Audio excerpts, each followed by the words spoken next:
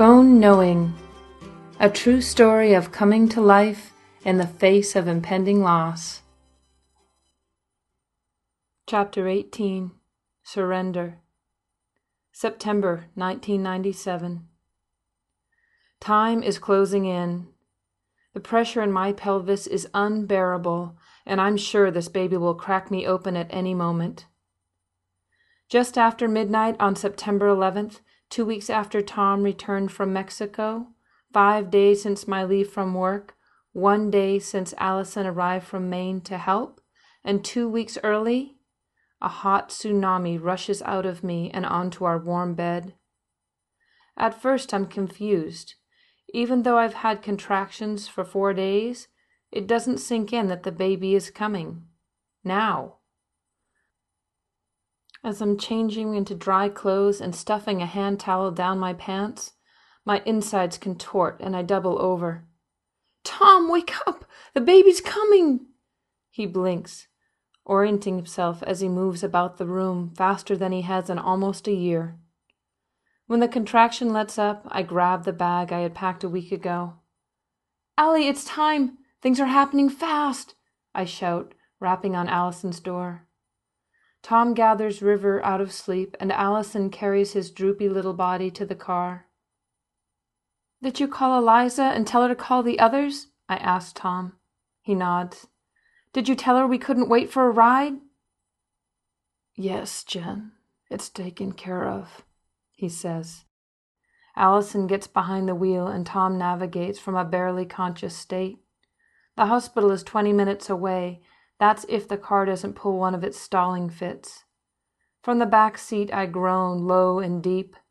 I focus on River's face, lost in dreamy slumber, trying to remember the precious reward that will come out of this pain.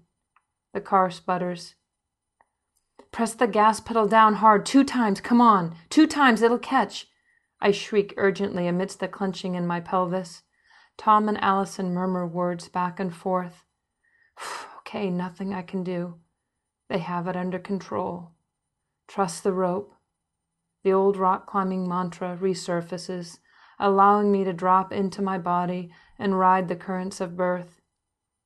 It's surely the longest 20-minute drive of my life to date, but we do make it without a breakdown, and that's something, I tell myself. At this point, I'll take any shred of evidence that things are going to be okay. The aide has seen too much gore to appreciate how much I need a bed right now. Nonchalantly, he wheels over 2 chairs while I breathe quick bursts of "Hurry, hurry, hurry!" Deja vu of the airport a couple months ago, only this time there's no mistaking that Tom needs a chair as well. He ignores his chair and gets behind mine, pushing slowly, painstakingly so. None of us, not even me, desperate to get horizontal, messes with his mission. By the time I have my clothes off, 1 midwife, 2 doulas, and 3 sisters present, I'm fully dilated and keeping my focus. I'm figuring this baby will be out and in my arms in 30 minutes tops. I can do this. 30 long, definitely the longest minutes of intense pushing and bursting blood vessels pass. Eons later, it's an hour, and at least a lifetime later, it's 2 hours. Nothing. At 3 hours and at least 5 position changes later, my focus has melted into a swamp of desperation. "I can't do this anymore," I begin sobbing, completely losing the breathing rhythm I've been clinging to up to this point. "Get this baby out of me! Help! Please, somebody help!" Any physical limits I've known up to this point, childbirth, bike accidents, marathons, judo matches, all of them have been busted through, pushing me to unknown territories of pain. Becky tells me I'm too far along to intervene with medication. Please, I can't." Tom lifts himself up from the bed beside mine, places a hand coolly on my back, and whispers as loud as he can, "Jen, you can do this." Having him here, urging me on when he's barely in body, renews me temporarily. It can't be passed over as if there will be other opportunities in our marriage to give me this. Looking at him, I know it's true for him too. The only way out of the pain is through it. I'm riding a wave of surrender when Becky insists on checking me. We need to find out what's happening. The baby's heartbeat is fine, don't worry, she reassures. But she looks worried. Her fingers prod into the vortex of pain. I gasp. Mm-hmm. She nods at one of the doulas and then looks up at me. You've got one big baby who wants to come out sunny side up. It's too late to reposition. She talks me off the bed for a try at squatting over the toilet when the last thing I can imagine doing is moving. I make it there, knives stabbing in a belt of pain around my hips. Still nothing. I just want this to be over. I just can't. I moan, head in my hands. Jennifer, Becky says, squatting down, her face in mine. We need a doctor. Things aren't progressing. We can try vacuum extraction first. The baby's head is right there. Or we can go straight to C-section. C-section sounds good. Anything to stop this pain, I think. Until I flash on Tom's theory on C-sections. I can't do it. Okay, vacuum, hurry. I can't take this anymore. She phones the doctor on call and reverses instructions, telling me to ignore the huge current surging through me. As I try to hold back, I begin to worry that in some other realm, both the baby and I resist the passing of life's baton. It's causing both of us great suffering. This birth means moving on. As irrational as it might be, I don't want this child or me to ever feel responsible for Tom's death. Inside, I begin talking to my baby. You are your daddy's parting gift, and your timing is perfect. He knows you'll keep me wrapped up in living. My body goes with the words, surrendering again to what is to come. Bear-like growls vibrate through me as I let the constricting pressure turn me inside out. Amy and Allison press deeply into my palms and foot arches, altering the pain pathways. In the periphery, Joy steps away with an aching expression. In August, she miscarried at 4 months. I recognize her pain. In a space between contractions, I flash back to almost exactly a year ago when I witnessed Dakota's birth after losing my own pregnancy. As I watched her purple head crown from Julie's body, I remember yearning for the pain, this very same pain, just to bring forth what should have been. I'm sorry, Joyce, I think. And then I shift all attention to the baby who has made it this far, alive. God, we are so lucky. Dr. Diaz arrives, says a few words, rigs up a contraption between my legs, and flips the switch. Jesus! I scream, as he extracts the baby's head and leaves it there, waiting for the next contraction to dislodge the remainder of its body from its tenacious grip on my pubic bone. Bright lights warm the inside of my thighs, mixing a hint of pleasure among the overwhelming pain. In the shadows, I can see a crowd of faces in awe watching a life before it breathe air. Jessica, Eliza, and her boyfriend Devin bring River in from the lobby to witness the grand finale. The wave crests as Dr. Diaz pulls, and I surrender to the ripping of my most tender flesh around the shoulders of our second child. With one last scream to my good brother Jesus, it's out. A plump, juicy, blood-stained baby, with a head thick of black curls, bubbled to an oblong shape from the suction. A girl, Oceana Hope. River was right. Her eyes pinch tightly as her mouth stretches wide with a rebel screech. You did it, Jen, Tom says, leaning in to kiss my ear. Dr. Diaz holds her up for all to see, shooing away the nurses who insist the newborn be taken to the nursery for observation. "She stays," he says, placing her on my chest and tucking us in with a warm blanket. "Thank you," I nod appreciatively, never taking my eyes away from our daughter. Her skin and my tears are hot and comforting. Tom steadies himself and gives River a boost onto the bed.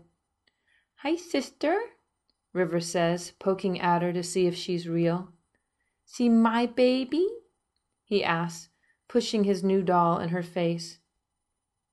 "Oh, what a nice baby, River," I whisper, intercepting the plastic arm before it takes out an eye. Snuggling him in under an arm, we gaze at our new family member together. Oceana strains to look around as if she has already sensed something is missing. Mama, check. Big brother, check. Lots of extended family, check. Daddy? Daddy, where are you? The handoff is a success, and Tom's presence wanes almost the instant our daughter takes her first breath. Over the next half hour, the rising sun sends gold lasers across the room, illuminating the exhausted faces of those who have rode out the night with me. It's time for rest. Allison scoops up River and catches a ride back to the house with Joyce and Amy. Tom hugs his girls and Devon, thanking them for their support. He'll stay for some time alone with the baby and me, promising he'll be okay to drive himself home later. I'm too exhausted to argue or make ride arrangements. We sleep, Tom in his hospital bed and me in mine, with Oceana grunting in satisfaction as she nurses. At noon he gets up to leave, taking the brief window of energy while it lasts. "Rest," he says, kissing the top of my head. I watch him hold the railing as he shuffles down the corridor. He's on his own, and so am I.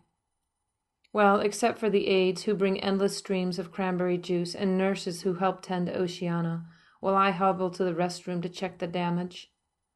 My motto is changing quickly. If insurance pays, I stay. The hospital buys me time to indulge in the instinctual desire of staring into my daughter's eyes as she nurses, before I return to my gig as caregiver. The cable TV won't go unused either. Oceana sleeps for a few hours, nestled into the crook of my armpit, while I get lost surfing channels with the remote. A post-childbirth high kicks in, and I am on vacation. Everything feels normal, and I'm convinced my husband will come to visit later, with our son trailing an "It's a Girl" balloon behind them. They'd be just in time to share in the celebration dinner, reserved for those who bring in new life. A young guy, maybe 25 tops, enters my room late into the afternoon. He's dressed to the nines. His skin is tan against his crisp white collar, like Tom's used to be. He smiles wide. "What can I bring the parents of this lovely baby for dinner?" It's obvious he loves his job. I click off the TV, and with it, the fantasy. "Salmon for one, please," I answer. "Oh, you've got to get your husband or your mom or someone in here. It's a great spread, champagne and everything," he says. This guy reminds me of that young flight attendant at the airport, well-meaning but not yet comprehending that life doesn't always come in neatly wrapped packages. "You don't understand." I stop before I start crying or launch into the drama that is my life. "Just one," I insist dully. If I were better at asking for help and hadn't already kept up all the likely candidates all night, I'd have called somebody. An hour later, the elegant meal arrives, set up with real linens, a candle, and fancy dinnerware, set for two.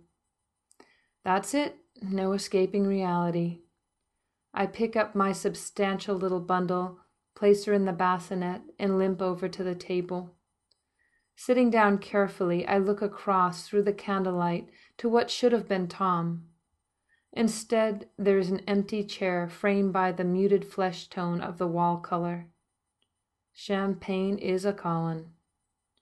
As I contemplate the bottle, regret for announcing my emotional vulnerability with a thorough birth plan posted on the door, which included our situation, enters my mind. Would they think I had a problem and deem me an unfit mother? Would they send a social worker up to chat with me? Halfway through the second glass, I don't care what the hell anyone thinks. I fill the aching void with most of the remaining champagne, 2 Caesar salads, 2 salmon fillets, 2 scalloped potatoes, and 2 slices of lemon cheesecake. Satiated and buzzed, I return to the bed and sink into a joy-laced sadness. My body quakes as I wail into the pillow. Unfamiliar sounds boil up from deep within. Sweet liberation fills me, while my defenses are preoccupied, spinning circles around the room. Somewhere along the way, I fall into a dense, timeless sleep. Dreams fly through me like commercials, one after the other. Far away, I hear a howling. It grows louder, penetrating the dream world, only it doesn't match the images. Baby! With my eyes still closed, I push my body toward the sound before it's ready, and I fall back onto the bed, my head throbbing and piercing pain darting about my entire pelvis. I'm here, sweetie. I'm coming, Oceana, I repeat as I edge over to the bassinet. Cradling her, I meet her rooting with a warm breast, only she doesn't settle long enough to take it in. I turn the light on to orient. Her tongue sits like a communion wafer suspended purely by sound waves in the center of her gaping mouth as she shrieks. Nothing consoles her. This little soul has felt my grief all along. To top it off, I checked out just as she checked in. Suddenly I understand Tom's attempt to ease his pain after River's birth, though my grief has different origins. I've already jumped ahead to witnessing our daughter's milestones alone and having her know her daddy only through pictures and stories. The next morning, I feel nauseous and cloudy.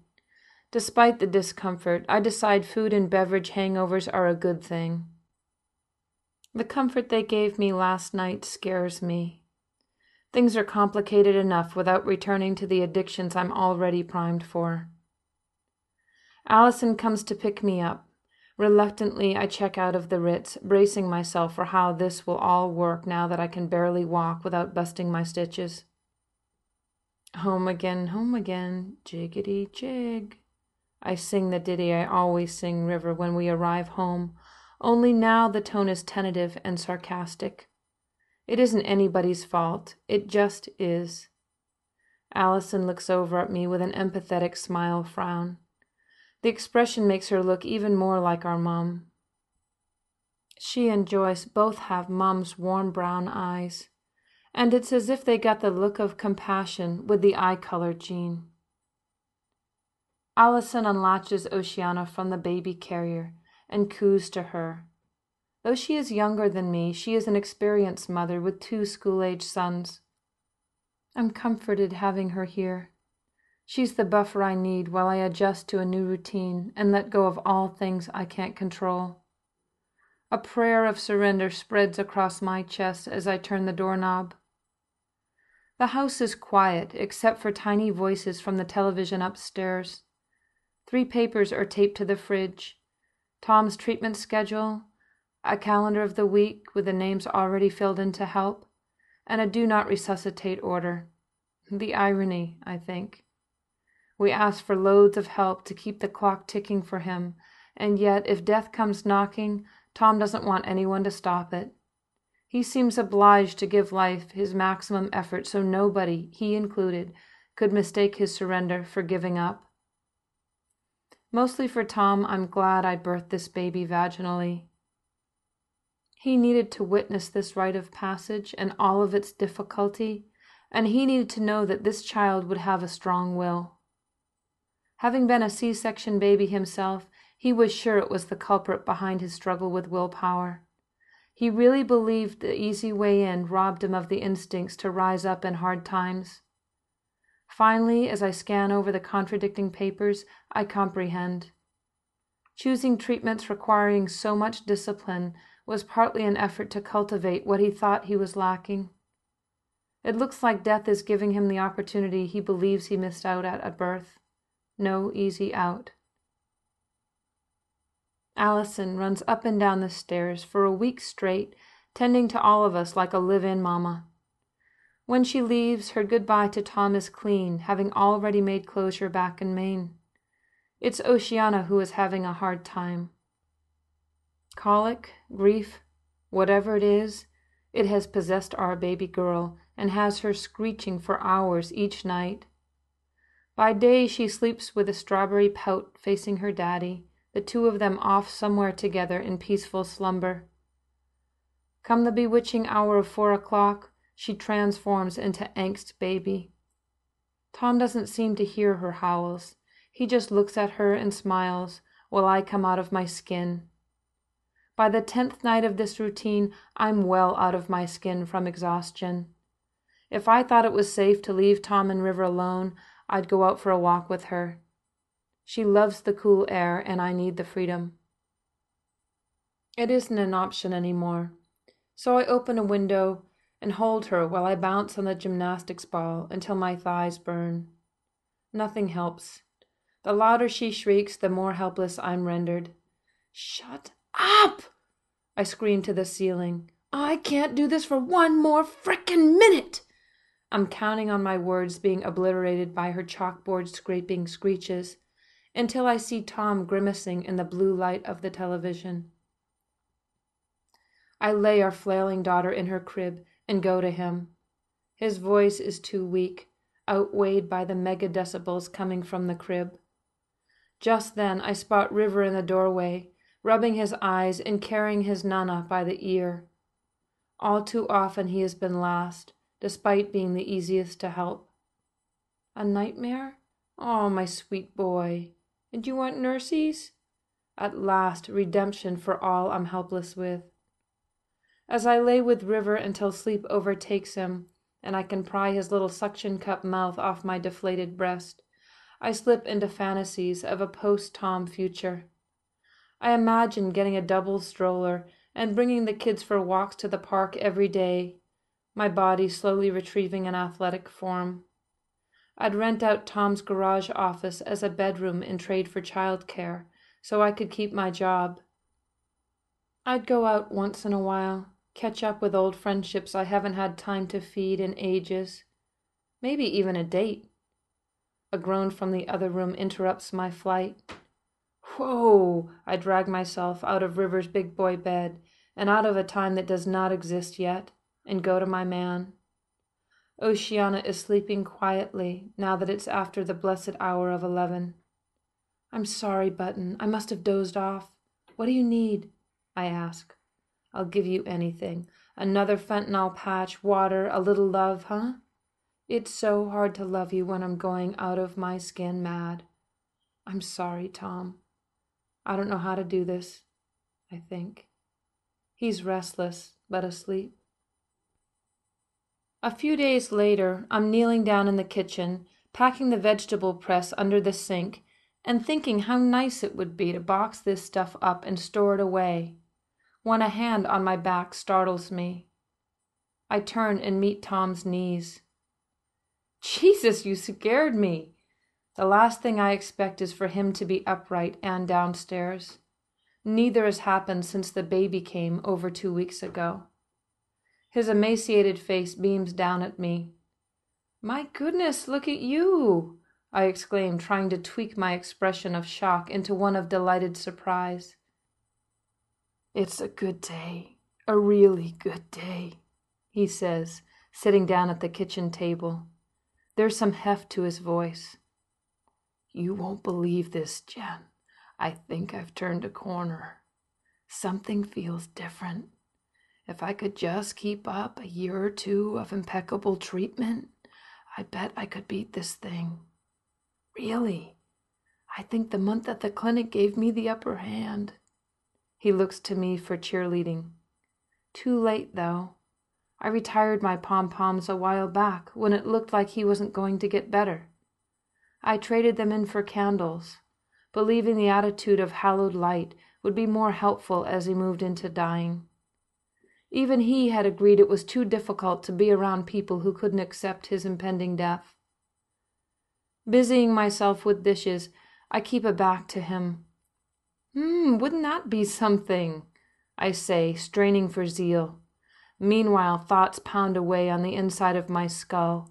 Look, I thought we had established that you were dying from this cancer. You know I'll never leave you, and I can't do this for 2 more years. I simply can't. These are the kind of things that I fear will slip out into words any day now. With full force, I push them back again and search for the pom-poms, like a good wife and caregiver.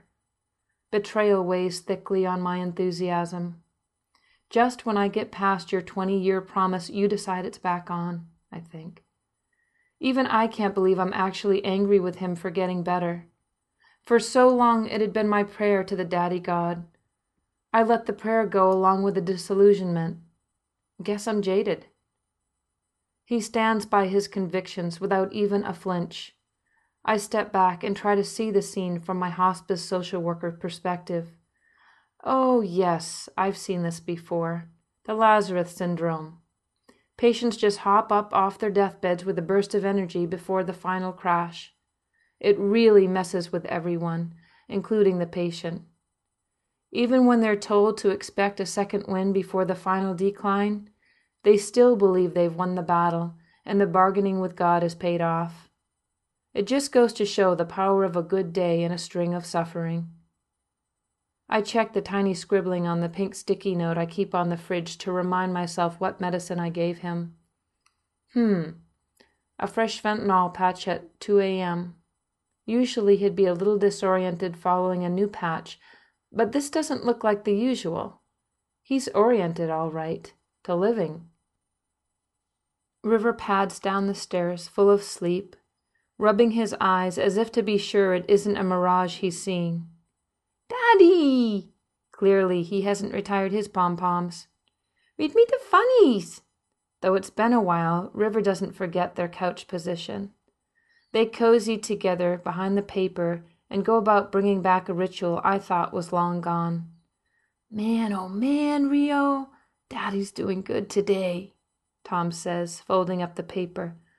Let's go to Mal's for cinnamon roll, and I'll push you in the chair. Sunday, Monday, every day is cinnamon roll day. His eyelids rise higher than they have in a month. It's sweet, and yet I want to warn Tom not to bring our little boy on yet another swoop of this roller coaster. They'll both have to lose all over again. We have shifted our language with River from sick to might die to going to die. Back when Tom had his near-death experience in Mexico, I started preparing River, telling him that Daddy might not come back. When Tom did return, River looked confused only for a fraction of a second before he leaped onto Tom's legs. At almost 3, River treats each day as its own entity, making it obvious the worries I have are my own. In the evening, when Oceana begins her colic, Tom rocks her and hums softly, immune to her shrill cries. His second wind lasts into another day, and he grinds his own juice and packs a picnic for us all to go to the park together. Old Hope shows up, and I start to fall in with him. Okay then, live. But only if you can take part in this family. And no tricks, huh? It would be good to have my co-parent and adventure buddy back again. Just as I dare to consider believing in miracle outcomes, I remind myself about the Lazarus thing. I can't afford the disappointment when he crashes, so I back off, urging him to use his energy to make audio tapes or write letters to each of his 4 children. They could open them on their future birthdays, I suggest.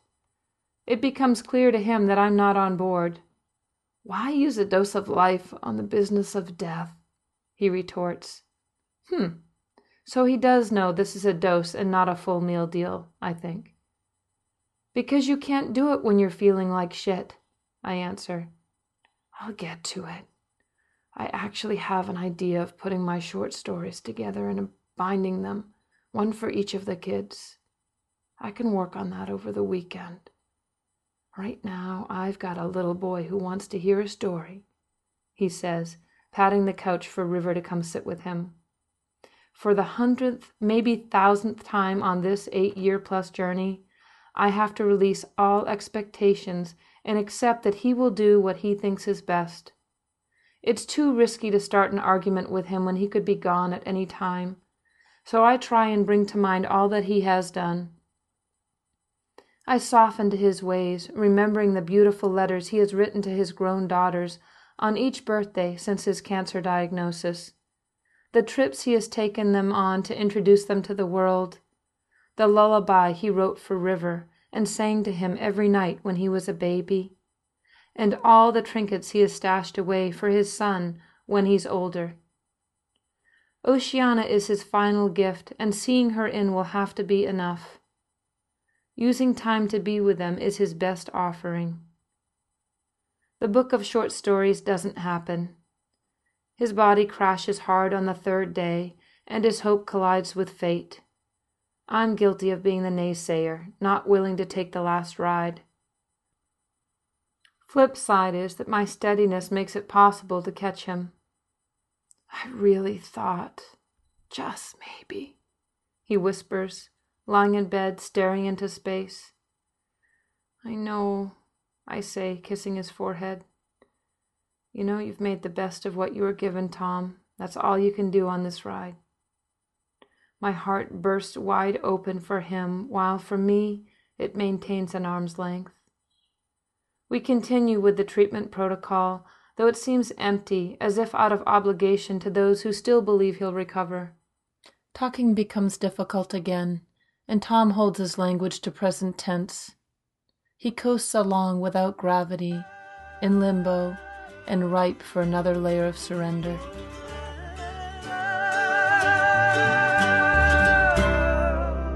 This has been read to you by the author Jennifer Allen.